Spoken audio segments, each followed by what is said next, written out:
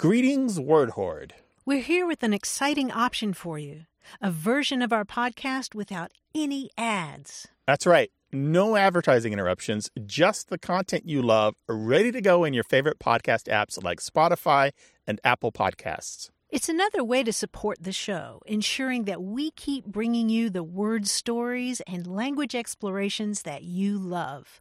Try it at waywardradio.org/ad-free. And it's affordable. For just a small subscription fee, you can enjoy A Way with Words uninterrupted, except by us. Plus, it makes a great gift. Know somebody who loves language as much as you do? Give them the gift of words. Easy to sign up, easy to enjoy. It's the same A Way with Words, just streamlined for your listening pleasure. Go to waywardradio.org/ad-free. Support us, support the show, and enjoy an ad-free listening experience. waywardradio.org/ad-free. Thank you. You're listening to A Way with Words, the show about language and how we use it. I'm Grant Barrett. And I'm Martha Barnett. You know that feeling when you're on a plane or a train or a bus and other people are boarding and you're sitting there and you really, really, really hope the seat next to you doesn't get taken? Yes. You know that feeling, Yes. Grant? And do you have little strategies or behaviors that you use to keep people off the the same seat? thing they say to defend against some animals. I make myself look big. I put my arms akimbo, kind of like puff up a little bit, sit up straight. And people are like, oh, I don't want to sit next to that guy. He's hogging it. That guy. I try to look sweaty. There are words for those kinds of behaviors. Oh, there are? Yes. What are they? Well, they're brand new words, Oh, actually. okay. And they are really clever words that are part of a new ad campaign by the Irish rail system. It's called Give Up Your Seat. Mm-hmm. And they've done this really clever thing where if you're sitting on a train there, you can look up and there are these beautiful signs. And they look like beautiful dictionary entries, one word per sign. Mm-hmm. So, for example, here's one, frummaging. And it says verb, frummaging. The act of faking a rummage in one's bag for something that does not exist. Frummagers have also been known to place their bag on the seat beside them so as to deter any potential neighbors. Oh, that totally is what people... I don't do that. I know that move. You don't frummage? No. And the thing is, it allows you to avoid eye contact. Exactly. There's that. And then here's another one, snoofing. You know what snoofing No. is? That's the practice of feigning a dormant state or spoofing a snooze in order to avoid any interaction with other passengers, least of all having to relinquish one's seat. I don't do that one. Never that one either. You've never snoofed? No, in snoofers, I call him on it because I'm like, You do. He's sleeping. He won't mind if I scoot him over. Well, I just thought this was a brilliant ad campaign for Give Up Your Seat. That's They've great, got a right? hashtag Give Up Your Seat. And we have Ellen Garrett of Oberlin, Ohio, to thank for calling this to our attention. She just got back from Ireland, and these signs are all over the Sweet. train cars. And I'll share some more later in the I show. bet those hang on, and they'll become really negative and pejorative fast. We'd love to hear from all you frummagers and snoofers out there. Call us, 877-929-9673 with your language question, or send it to words@waywardradio.org. Hello, you have a way with words. Hi, this is Aaron West. I'm calling from Northern California in Crescent City. I have a question here that perhaps you guys are the only ones who can answer, and it's been really bugging me for a while now. You see, here in Crescent City, I review garage sales for the newspaper here. Oh my gosh, you're like Yelp for garage sales. I'm imagining Rotten Tomatoes, but instead of tomatoes, he uses stained mattresses. Yeah, there's a lot of stained mattresses out there, actually. I even got one for free. But so I have this problem, however, and that's when I'm reviewing the garage sale, post-garage sale, and I'm writing about it, I've become, like, when I say garage sale out loud, and when I'm talking about garage sales, which is basically the only conversations I have, I can say, oh, yeah, we went yard selling, we went garage selling, a garage seller, that sort of thing.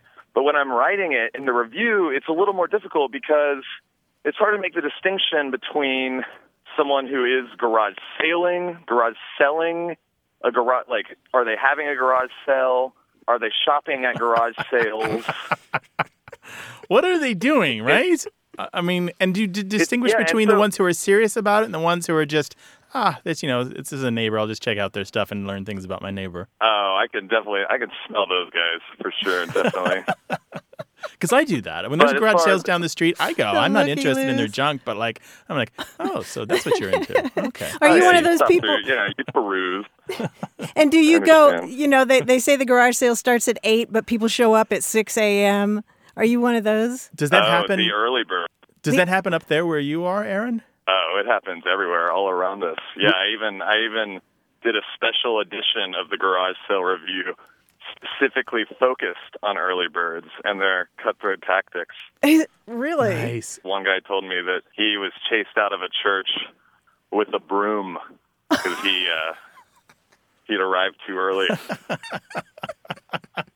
It's scary out there. Aaron, is your publication online? Because this sounds like something I want to read every morning with my coffee. TheGarageSaleReview.com. All right. We're checking it out, dude. And you know what? I don't even know if we check it out, man. But let's zero in on the language thing here. Your problem is, what do you call a person? What is a person doing when they go to one of these sales, right? That's kind of your question? Right. Because you can say, oh, yeah, I went garage selling, right?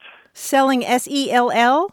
I guess so. But then also when I'm writing it and when I'm talking about it in maybe a chat online or something, people will say garage sailing, like they're sailing a boat, perhaps. Right. Or they'll also say garage selling, garage sailors, garage sellers. And it's just really ambiguous. And in the end, I've been relegated to writing garage sale shopping or garage sale proprietor. Mm-hmm. I can throw something in here that might add a little bit of clarity to what we're talking about. There is a vowel merger taking place in this part of the country that you're talking about, where sale, S-A-L-E, and sell, S-E-L-L, sound a lot alike. Mm-hmm. And that's part of your confusion. So garage sell... That definitely plays into it, Graham. Garage sell could be garage sale or garage sell. Mm-hmm. As the leader of your field, as like the top dog in the garage sale review industry, because clearly you are. No I can idea just tell by talking to you. My heart just You're the Roger Ebert of garage sales. Yes, you're in a position to create the lingo that everyone else uses. That's true. Use your power. That's true. Just come up with something that works for you. Yes. And just stick to it. Yes. Be like Walter Winchell. He used to do this. I was going to say, just like Variety. Variety. Set some of the lingo in Hollywood on an 80-year lifespan. Yeah. They just invented it on the spur of the moment because their headline was too long, you know? Yeah. I like garage sailing. I really appreciate this advice. I really appreciate it. I just didn't want to tread on any toes by just throwing some terms out there, you know. But now that I've been given permission by you guys, I feel like I can move forward. Oh, man, you own it. In return, though, Aaron, I only want one thing. I am on a long-term quest for tablespoon-sized slotted spoons. Slotted spoons that are the size... What was the size? Tablespoons. So they're basically a tablespoon, but they're slotted. I want these for serving like wet fruit in a bowl. So the liquid, or, vegetables with water, so the water drains off. I can't find them. So in return for giving you this great advice, because it's really solid, I know that it is, I want slotted spoons if you find them. Okay, and if you find a Hello Kitty humidifier... That's what I want. Hello Kitty humidifier and the slotted spoon. Yep. Yeah, but tablespoon size, not the big ones. I will keep my eyes open. Okay. Aaron, do me a favor. Send us a link to your website. We'll try to make sure the whole world knows about it. And let us know if any of the terms you come up with stick, all right? Definitely I will. Thank you, guys. I listen all the time. It's a great show. Thank you. This is like one of the all-time favorite calls Back already. at you. Oh, that's very exciting. Guys, I will look for your spoons and your humidifiers for the rest of my life until I find them. Don't worry. Right on. I I'll really contact appreciate you when it. I get them. All right. Bye-bye. Bye-bye. Take it easy. Bye-bye. You too. Who knew there was a thing? Who knew? Right? Who knew? Now, I have to say, I love the terms garage sailing and yard sailing. Yeah. I've heard people, yard sailors, use that, and I love the image of sort of flying along on a magic carpet, down the it's block. got some of the sunny blue sky aspects of a sloop on the harbor, right? With your lover or something like that, right? I think it's no surprise that all this show is ostensibly about words and language. Words and language are woven into literally everything. Give us a call, 877-929-9673. Email words@waywardradio.org or talk about it on our really active Facebook group. Just look for A Way with Words. Hello, you have A Way with Words. Hello, this is Rick Howell calling from Elkhart Lake, Wisconsin. Hi, Rick. Welcome to the show. Hello, Rick. What can we do for you? Well, I was wondering, my grandmother used to have a saying, and I don't know if it was she made it up or if it's bigger than that. Anyway, she used to say sometimes that you look like the wreck of the Hespers. And when she said that, it was usually if you look kind of a little tattered and torn maybe and like you'd been through a battle or something. And I didn't know if she made that up or if it was based on something historical. The wreck of the Hespers, did you say? How would you Yes, spell that? I don't know, actually. I just heard her say it, but I think it's like Hespers. At least that's how I heard it. Okay. There's something to it. There is something to it. She didn't have the name of the wreck exactly right. Oh, okay. The name of the wreck is the Hesperus, Hesperus. Hesperus. Oh, really? Yeah. Okay. And if you look that up, it's a poem by Henry Wadsworth Longfellow back in 1842. He published this poem, and it's a poem about a terrible, terrible shipwreck, about a captain who takes his daughter to sea, and the boat gets just busted to smithereens by a storm, and she's lashed to the mast and drifting in the water, dying, and it's horrible, and all this stuff washes up on shore, and it's just, I mean, if you look like the wreck of the Hesperus, you look pretty bad. Yeah, it's all written on. He wrote this based on the blizzard of 1839 off the coast of Massachusetts, where something like 20 ships foundered and 40 some odd lives were lost. And it was a really big deal at the time. Apparently, there wasn't really a Hesperus. He may have combined a few names and a few facts together to make one story. But this is the kind of poem, not this day and age, but there was a time where this is what you would memorize in class, in school. This is the poem that you would have to present at the end of the year during the, your equivalent of the finals or the when the parents came to see what you'd been studying. Right. PTA night or something like that. Yeah. And hands the behind language, your back reciting it, Exactly. Up on the stage. And the language is simple enough and the story is dramatic enough. I mean, it's really sort of disaster literature. It's pretty gripping. We must have looked awful when she said that to us. Apparently so. Yeah, there's been a little bit of amelioration of what it means to be look like the wreck of the Hesperus, but yeah. Wow. Thanks, Rick. Well, yeah, thank you very much. Take care now. And take care, yeah. All right. It. Okay. Yeah. Bye-bye, Rick. Goodbye. It includes such brilliant parts as this. "O Father, I see a gleaming light. O say, what may it be?" But the father answered never a word. A frozen corpse was he. Oh. But if you're an elementary school kid, that's pretty cool. Yeah. Right? This is your roadside accident to look at. You're a looky-loo for this poem, right? 19th century looky-loos. Slowly yes. driving by. It's a little melodramatic, though, right?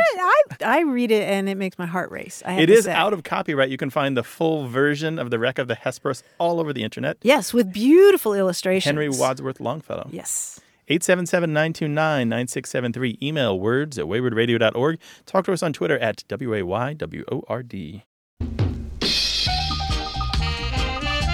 Your questions, our answers. It's all about learning how to listen to language. Stay with us.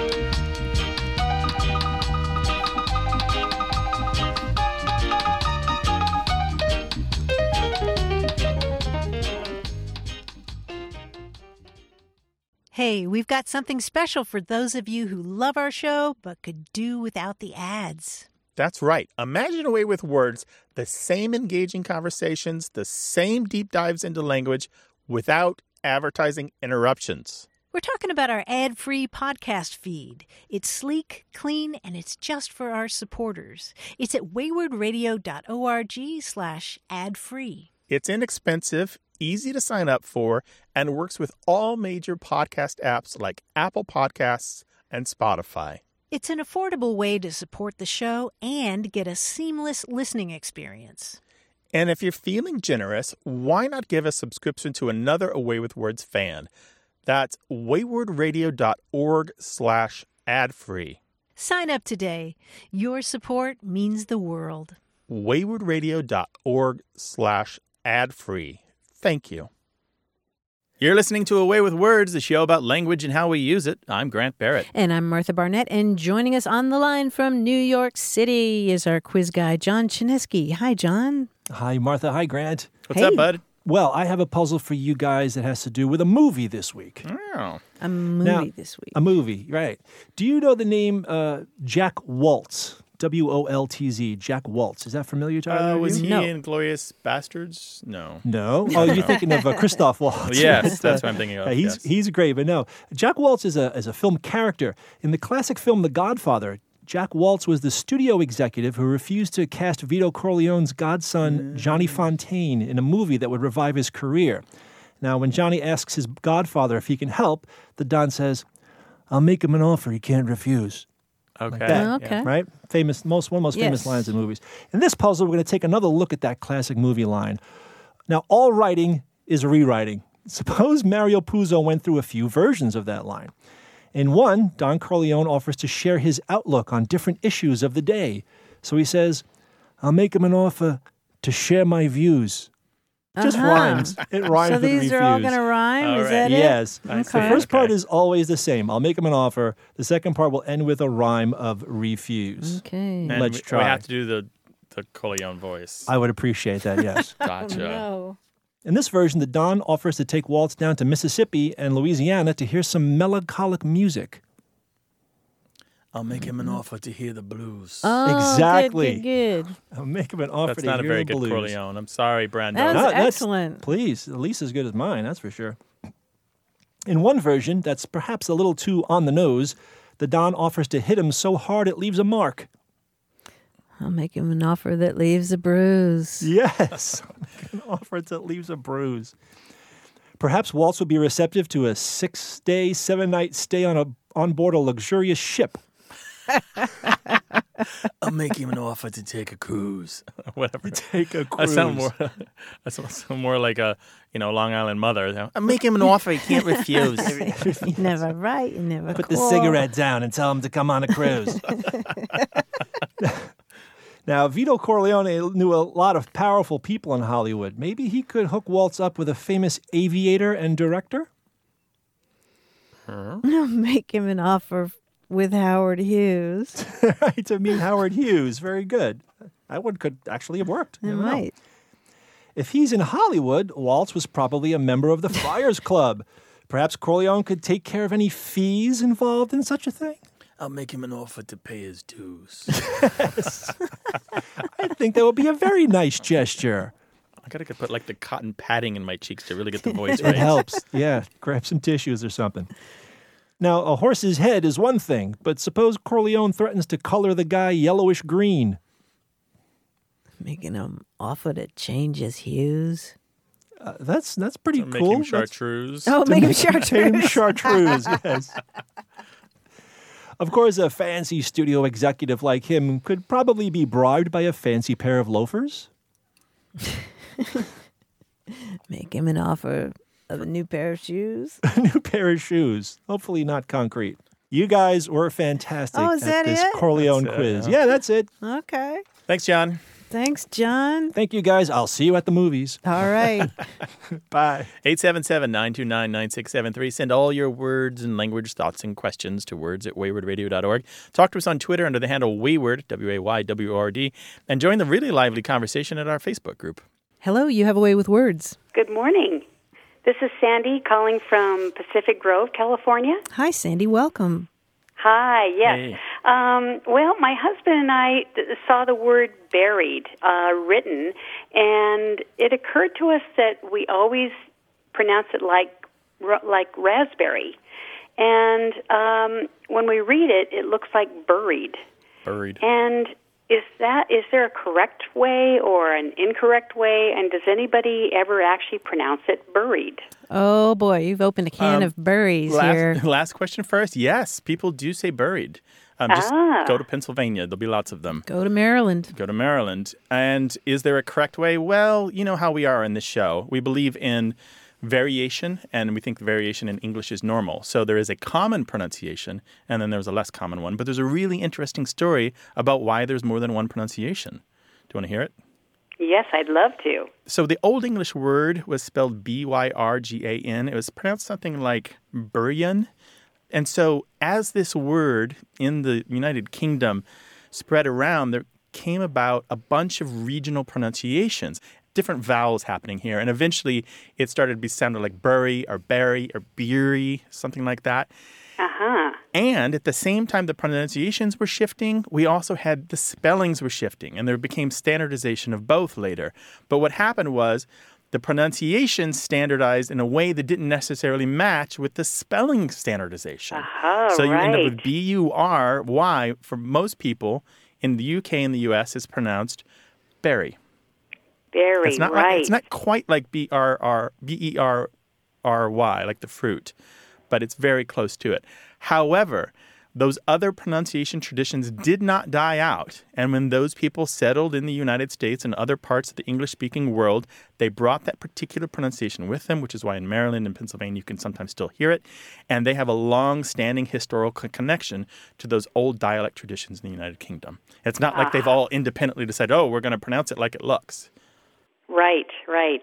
Well, that's interesting because we moved from Maryland, and I thought I was sure that I had heard it a lot more, and now I don't hear it at all. Oh, yeah, there you go. And yes, and my daughter moved up to Canada, and she was pronouncing it buried, and I asked her, I said, do you say bury? And she said, I don't think I do. And she asked people up in Canada, and they all say berry. Mm-hmm. So now she says berry. That's interesting because I spend a lot of time around someone from Maryland, and I now say bury, even though I used to say berry. And there are parts of Pennsylvania and New Jersey and a little bit of Maryland, parts of Delaware, where they might say Murray instead of Merry, like Merry Christmas. Mm-hmm. And they might say American instead of American.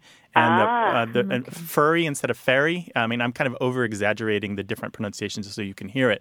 But it's really an interesting, like a nice pocket of very consistent dialect speech there. That particular difference has been studied for at least 100 years. So, Sandy, you're not wrong. Yeah, not wrong. Right. But a good reason that they should be different. Like we always say on the show, there's more than one way to say things. The most common one is going to get you in the least trouble, but the other one's fine if that's all you have. Right, yes. Okay, well, thank you very much. Very interesting. Thank you. Thank you. Thanks for your information. Bye-bye. Okay, bye-bye, Sandy. We love that diversity in English. We'd love to hear what you've noticed. 877-929-9673. Or send it to us in email. The address is words@waywordradio.org.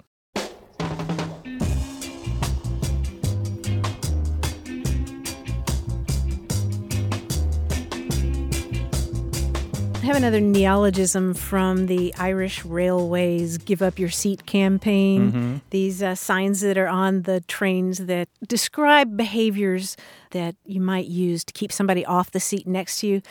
Here's one. It's a noun, a mobile phony. A mobile phony is somebody who's exploiting one's mobile phone in a fraudulent manner by engaging in a fake phone conversation, avoiding any obligation to give up their seat. I'm sorry, I was on this call. Can you repeat that? I was just doing something over here on my phone talking to somebody else. But I get it. I know those people. I've been that person, I've seen women I'm afraid. do it at night when they have the phone conversation real or imagined because they're not sure if I'm dangerous or not. You betcha. Yeah. You betcha. I know you're not dangerous, but... I'm a stranger. If I'm a stranger, you don't know. I'm a big guy, true. right? In the dark street. That's true. I am guilty. I'm a mobile phony. But on the train, do you do it? On the subway? Yes. You do. You're a terrible person, Martha Barnett. What? If I ever see you on the subway... I want the seat next to me is what I want. And I want you to call us on your mobile phone, 877-929-9673. Hello, you have a way with words. Hi, this is Brian in Wyoming. Brian in Wyoming. Hi, Brian. Welcome to the show. Thanks, Grant. Let me tell you what my question was. The other day, a friend and I were saddling up to get off and do a rather dangerous, dirty job, and I said to him, once more into the breach. He had never heard the phrase. I got started thinking you don't hear it very much. If anything, these days you hear it as a security breach, an information breach. And I just wondered if you guys knew the origins of that, like the breach of an artillery piece or the breach of a pistol or rifle. Yeah, they're all the same. They're all refer to a gap. That's it. It's a space between two things, or one thing that has a space in it. including a breech birth, actually. So, but the particular phrase that you're talking about comes from a Shakespeare play, Henry V. There's a rousing scene where the troops are basically being rallied. There's a couple interpretations of this, but I'm going with the rousing scene part. And the line is something like, "Once more unto the breach, dear friends, once more, or close the wall up with our English dead." So basically he's saying like either get in there and fight, or we're just going to block them with our dead bodies.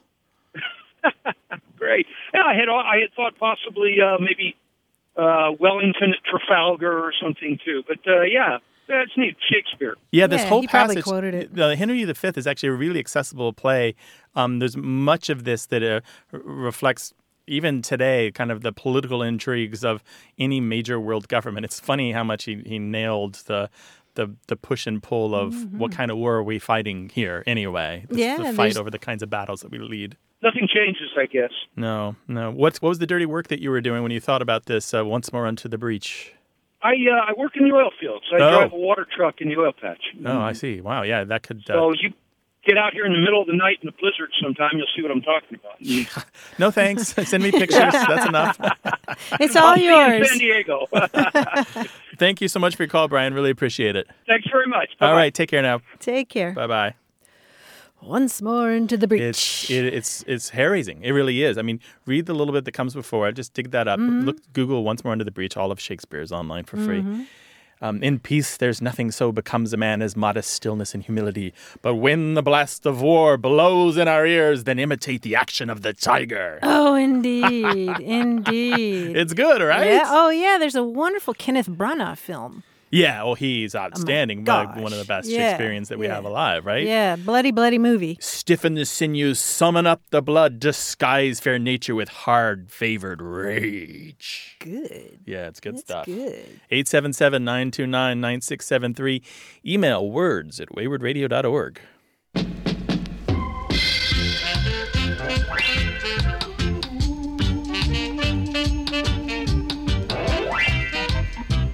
Scartle. Martle. We're doing a word game, right? No, I was sharing a word with you. Okay, I was thanks. having a word with you. I'll just put that in my pocket. Yeah. You can call us with questions. No, did you have more to say about that? I did. The word scartle is one Scartle. of my new favorites. Is this what a crab does on this sand when it's too hot? Interesting that you sort of scartling a lot like scuttling, I don't but know. Yeah, something like that. I don't know. Yeah, it's an old Scots word that means to scrape together what little bit of money you have. Oh, okay. You know, I think of scartling to go to the laundromat. The back pennies, in the coins day. that fell into the couch cushions, that sort of thing. Right. And you carry them in your hand. It goes back to an old word that's related to scratch. And it was formed by metathesis, flipping the letters. Oh, Scartle. The consonants switching around there. Yeah. Nice. Scartle. Yeah, scartle, the bits of change that end up between the two seats in the car and the bits of change that are in the zip pocket of your backpack. Yeah. You've scartled all that, and you're going to go to the vending machine or something. 877-929-9673 is the number to call to talk about language or send your questions to words@waywardradio.org. Hello, you have a way with words. Hi, this is Colin Peacock from London, Ontario. Welcome to the show. What's up? Hi. Well, I was at a pub a couple of weeks ago, and we were talking about celebrities that we've, liked, and the conversation had sort of turned to people we'd started to dislike over the past couple of years because of stuff they'd said on Twitter or social media or projects they'd been funding, stuff like that. And, with people like Bill Cosby and people like that in media right now, it's, there's this sensation sometimes of, you have somebody that you like and respect, and you have this feeling of falling out of love with these celebrities. Yeah. You sort of feel like it's a matter of time almost. So every single person will let you down. Yeah, exactly. Like, I really like Chris Pratt right now, but I have this anxiety around, like, at some point I think he's going to say something. Yeah. He's going to be emboldened by his celebrity and say the dark, deep thoughts that... Yeah, exactly. So what I was kind of wondering, and what the table had been wondering at the time, was, like, is there a term for this, the way we, like celebrities and then fall out of love with them? Isn't it very much the way that you feel eventually that your parents aren't the great gods that you first thought them to be? That's a really good comparison. Yeah. I mean, sometimes you go back into falling back into respect. I won't say love is not quite the word, but you go back into respecting them when you're older and you start to understand the difficulties what they were in when having kids, careers, bills, that stuff. But yeah, Bill Cosby is a big one for me. Yeah, I loved his stuff as a kid, and now I'm like horrified by what I'm reading and hearing. And I'm like, wait a second, I thought he was the funny, grandfatherly, fatherly type. Well, yeah. So if we were going to coin a term, I think Cosby is it's too easy. Yeah. Jelloid. I don't think so. But he wasn't the first, though. No. I mean, let's go back to King David. Hey, let's talk about clay feet, There's a notion of betrayal here, but it's not that you have a personal relationship with these celebrities, right, Colin? Yeah, there's that. Yeah. I mean, I would say that. It's different if it's a mentor, say a college professor that you looked up to and they later don't approve the grant application that you wanted or don't pick you for the special position or that sort of thing. That's a different kind of feeling betrayed than a celebrity who'd never heard of you that hasn't held up to their public image. Sports figures do this all the time, don't they? Yeah, I think so. Well, yeah, sports figures, that's another one. So a term for that disillusionment is what you're talking about. Yeah, exactly. So disillusionment plus disappointment. Mm-hmm. You're being let down. It's quite a come down. Did your fellow drinkers in the pub come up with anything? We weren't able to come up with anything at the time. Nothing clever, anyway. We do have a lot of clever listeners, I bet, who would like to weigh in on this. With no shortage of opinions and access to email, what's the one word, verb, noun, adjective, something that you could use for a situation where a celebrity has not lived up to their perfect public image, where they've done something so horrific that you have to stop respecting them, consuming their works, or even thinking about them? Yeah. 877-929-9673. Email words@waywardradio.org. Well, Colin, we'll see what we get, all right? Great, thank you. Yeah, sure. Thanks for calling. Really appreciate it. Thanks a lot, Colin.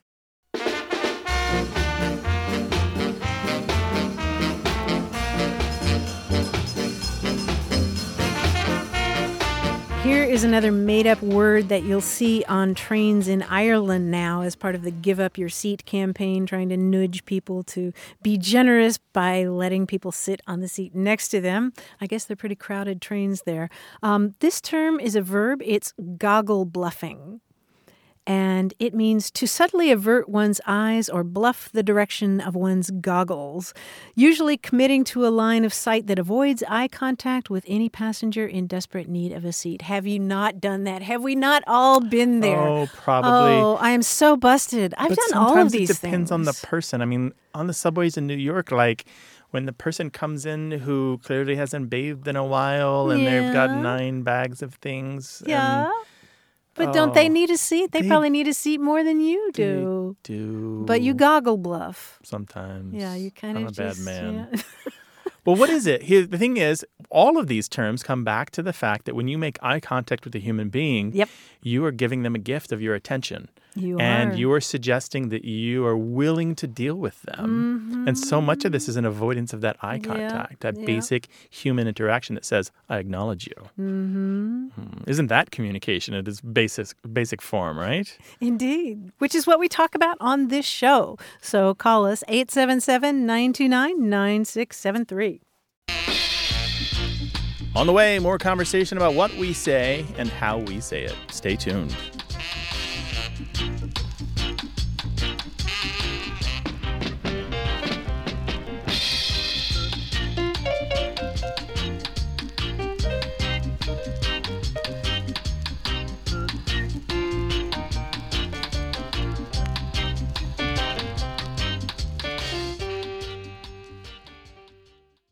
Got a minute? We need your help. Head over to gum.fm/words and share your thoughts in our quick survey. Your feedback matters. It's the backbone of our show's success. Thanks for making our show even more successful. That's gum.fm/WORDS. Thank you. You're listening to A Way with Words, a show about language and how we use it. I'm Grant Barrett. And I'm Martha Barnett. Grant, I've been dictionary diving again. Backstroke and the letter M or something? Yep, big jackknife right into the letter U. The letter U. Yep. What did you find? I found the coolest word, upsitting. Okay, let me guess. Okay. Somebody has died and you're sitting up with them at night. Good guess, No? but no. What is it? No. Well, the archaic use of it back as far as the 16th century is upsitting is the first time a woman sits up to receive company after having a baby, after her period of confinement. Isn't that nice? This is when we were more formal about these things. Yeah. Rather than seeing she has a baby on Monday and goes to yoga on Tuesday. Exactly. Yes. It was more of an occasion. And sometimes, people would bring a lot of food and there would be a feast. So she's upsitting. got the beautiful motherly glow, the sweet little new babies nearby. Or maybe the postpartum blues. I don't know. Who knows? I don't know, but it's an occasion. And I love the notion of it being an occasion. So you would attend an upsitting or get invited to an upsitting. Yes. Or that day would have been her upsitting. Oh, I see. And there's one more use of upsitting that really fascinated me. This has to do with a type of dating practice among the Boers in South Africa in the 1800s. I can't even think. Is this 1800s. where you sit with the one you're wooing in public sight of the parents of the chaperone or something? More or less. You're very, very close. Well, let me just read you this description from a book by William Charles Baldwin. He published this in 1863. It's called African Hunting from Natal to the Zambezi, and he has this description of upsitting in that part of the world. He writes, "If you admire anyone in particular, you take the first opportunity that presents itself of asking her to upsit. Should this be accorded, when the old people and all the rest of the household have retired, a curtain frequently being all the partition between the sitting and the bedrooms, the chosen one again appears with a candle, short or long, according as she fancies you or otherwise, and remains as long as that burns, all conversation being carried on in whispers, and the fair one being obliged to sit very close and talk very low, for fear of disturbing the inmates on the other side of the curtain."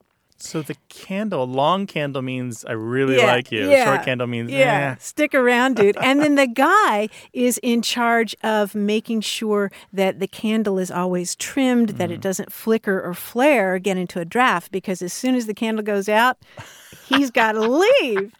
Isn't that great? That's great. Yeah, and Baldwin writes, "I've been present, stretched on the floor on a blanket, asleep apparently, no doubt, when 2 upsittings have been going on at opposite corners of a large room, all still as the grave, but the subdued whisperings of the happy pairs." Oh, wow. Yeah, and it sounds really romantic. Doesn't it? Today we would probably say, I've only got 20% charge on my phone. I can't stay long. That's the equivalent of the short candle, right? Exactly. You were supposed to bring a phone charger, dude. That's nice. Dictionary diving has Dictionary rewards. Diving, right? 877-929-9673. Email words@waywardradio.org. Talk to us on Twitter @Wayward and find us on Facebook. Just look for A Way with Words. Hello, you have A Way with Words. Hi, this is Max from Dallas. Hello, Max. How you doing? Hey, Max. My wife and I recently had a discussion on teeter-totter versus seesaw. And she believes that it's teeter-totter all day long, and I grew up with seesaw, and we've been bickering back and forth ever since. So hopefully you guys can settle this one once and for all. I love this. I do too. I bet she's not from Texas. No, actually I'm from New Jersey, and she's from Ohio.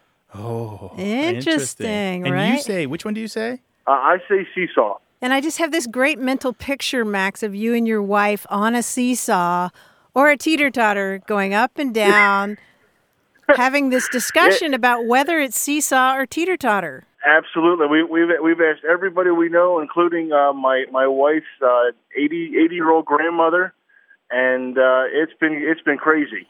Okay, and what does she say?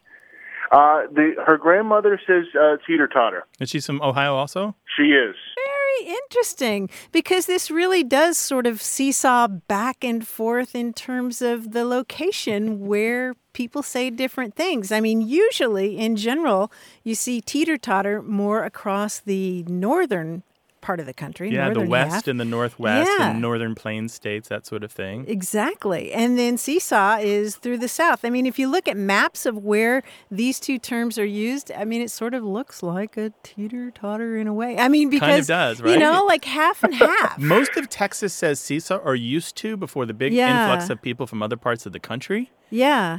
And Okay. and I can tell you growing up in Kentucky, I said seesaw, but I remember people every once in a while, these interlopers would come to our elementary school, you know, With their these new foreign students. ways. Yeah, these new students from the north. And to me, teeter-totter sounded so pretentious. I'm looking at this wonderful map, these two maps in the Dictionary of American Regional English, and I'm originally from Missouri, and it is well known as a state with some linguistic ambiguities and conflicts. And sure enough, you can see by the map, it's half seesaw and half teeter-totter. I grew up with both. Mm-hmm. I mean, clearly both. Like, there was never any real understanding that one was better than the other. Yeah. I believe seesaw is much older. Oh, yeah. Than teeter-totter. And, those aren't the only ones, Max. There's a ton of terms. When the folks, the editors and lexicographers at the Dictionary of American Regional English did their survey where they went around the country with these little vans and tape recorders in the 1960s and 70s, they asked the question about what people called this particular playground device, and I think there's something like 30 or 40 responses. So, Max, you're both right. You both owe each other a kiss and a dinner and dishes. Okay, I can do that. I think you need to hit a playground, just for old time's sake. Yeah. And you get on Just for old time's sake, get on the old seesaw. Yeah. Or teeter-totter. And do the childhood dream, finally, now that you're an adult and you can do whatever you like, of launching the other person into space. That's what we always tried. It never really worked like the cartoons. I can do that. Cool, Gotcha. Max. Thanks for calling. Really appreciate it. Thank you very much. Cheers All now. right. Bye-bye. Yep, bye-bye. We were talking about the Dictionary of American Regional English a lot on this show. Yes, we do. This is one of those cases where you can't get this information with this kind of clarity anywhere else. Yeah. And it's a right real there in thing. black and white. It's a genuine thing. It indicates things like settlement patterns and the way that language spreads among people who are like each other. Migration, Yeah, yes. it's pretty cool. 877-929-9673.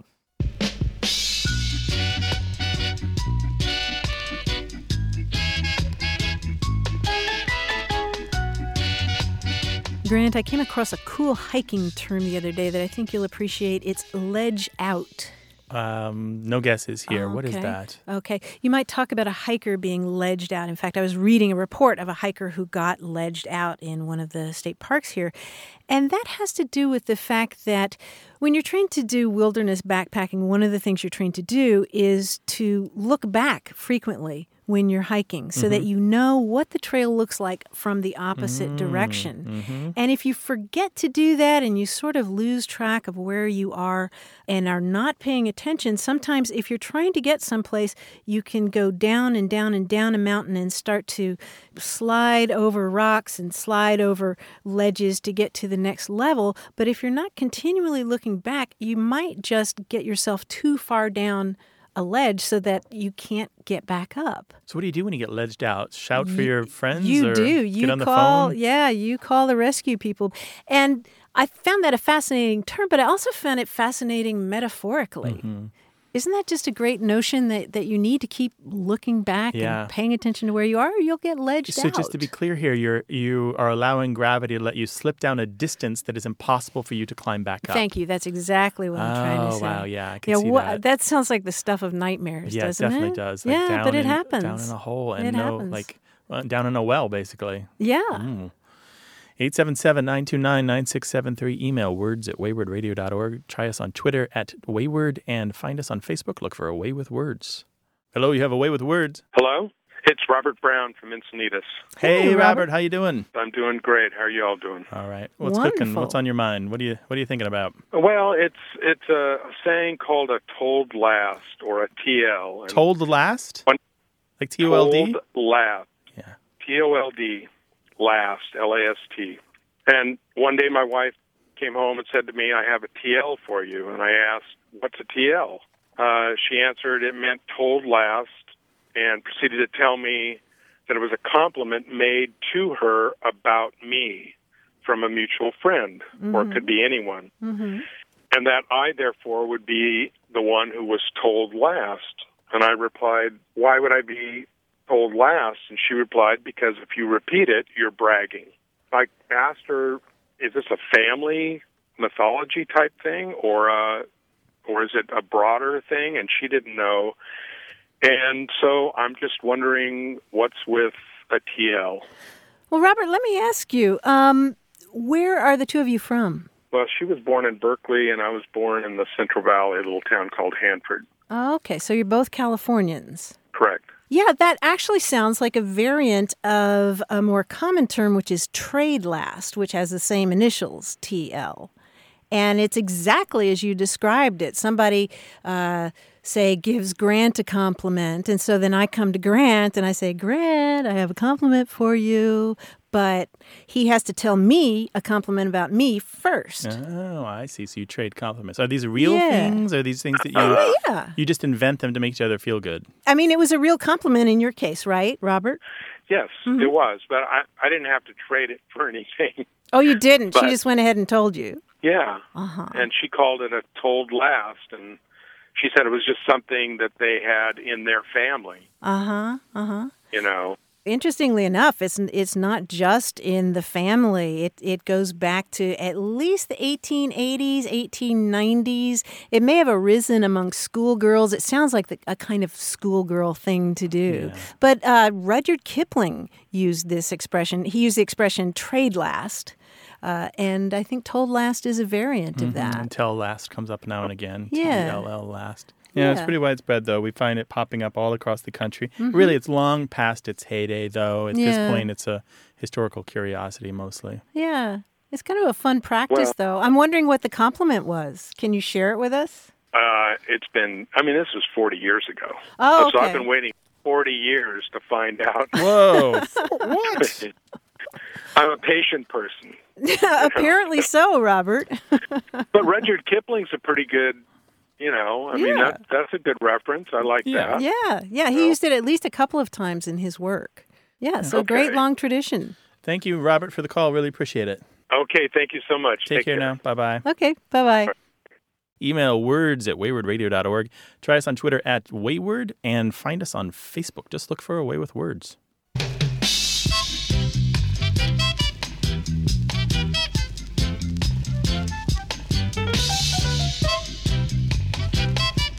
On an earlier show, we were talking about conversational openers, how to start a conversation with people and dig a little bit deeper than just the weather.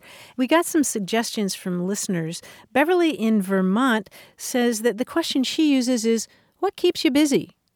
Which I really like. What keeps you busy? What keeps you busy? Yeah, because that way, if the person feels self-conscious about his or her work or not having work, what keeps you busy? So job, hobby, family, outings, whatever. It gives the listener a lot of discretion.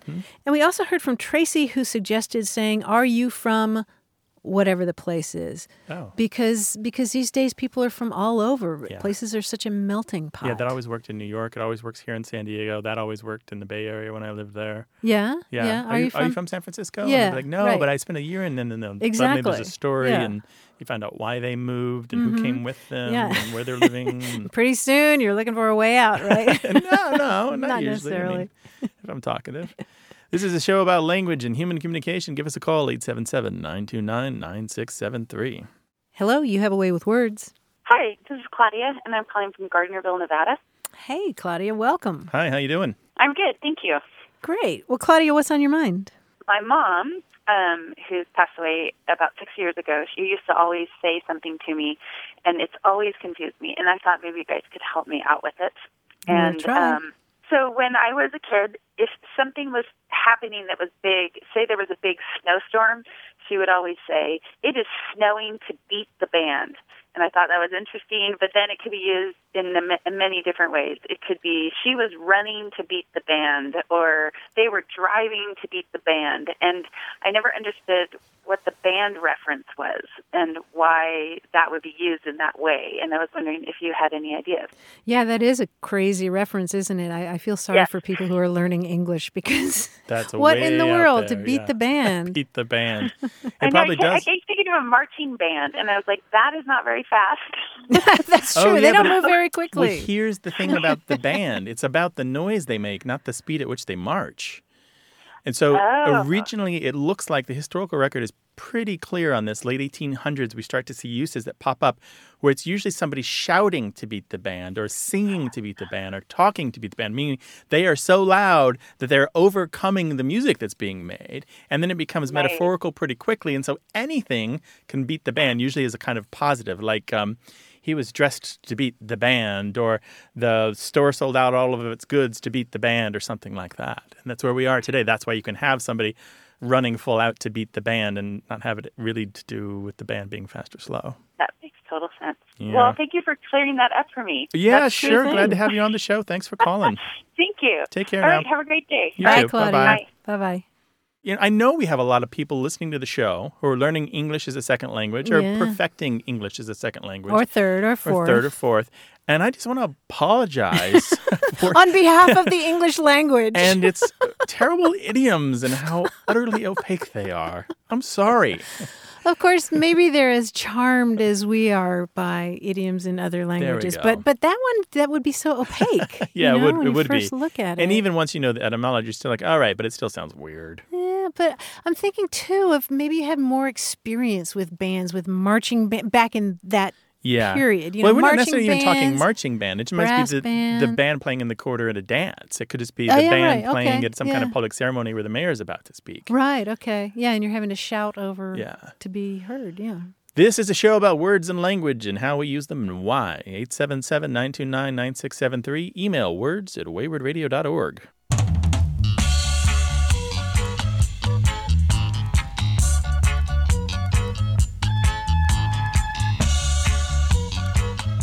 A word we might want to be tracking is millennials. Did you run across this one? Millennials? Millennials. Millennials. What are millennials? Well, we had millennials. Millennials who eat blinis?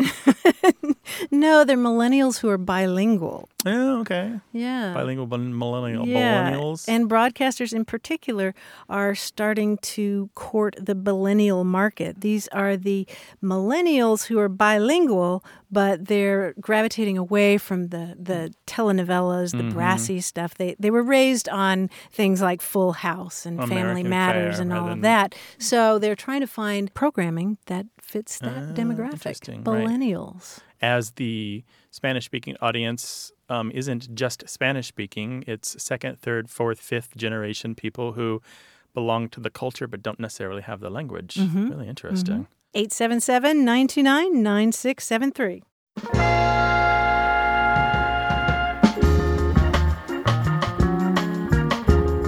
Want more of A Way with Words?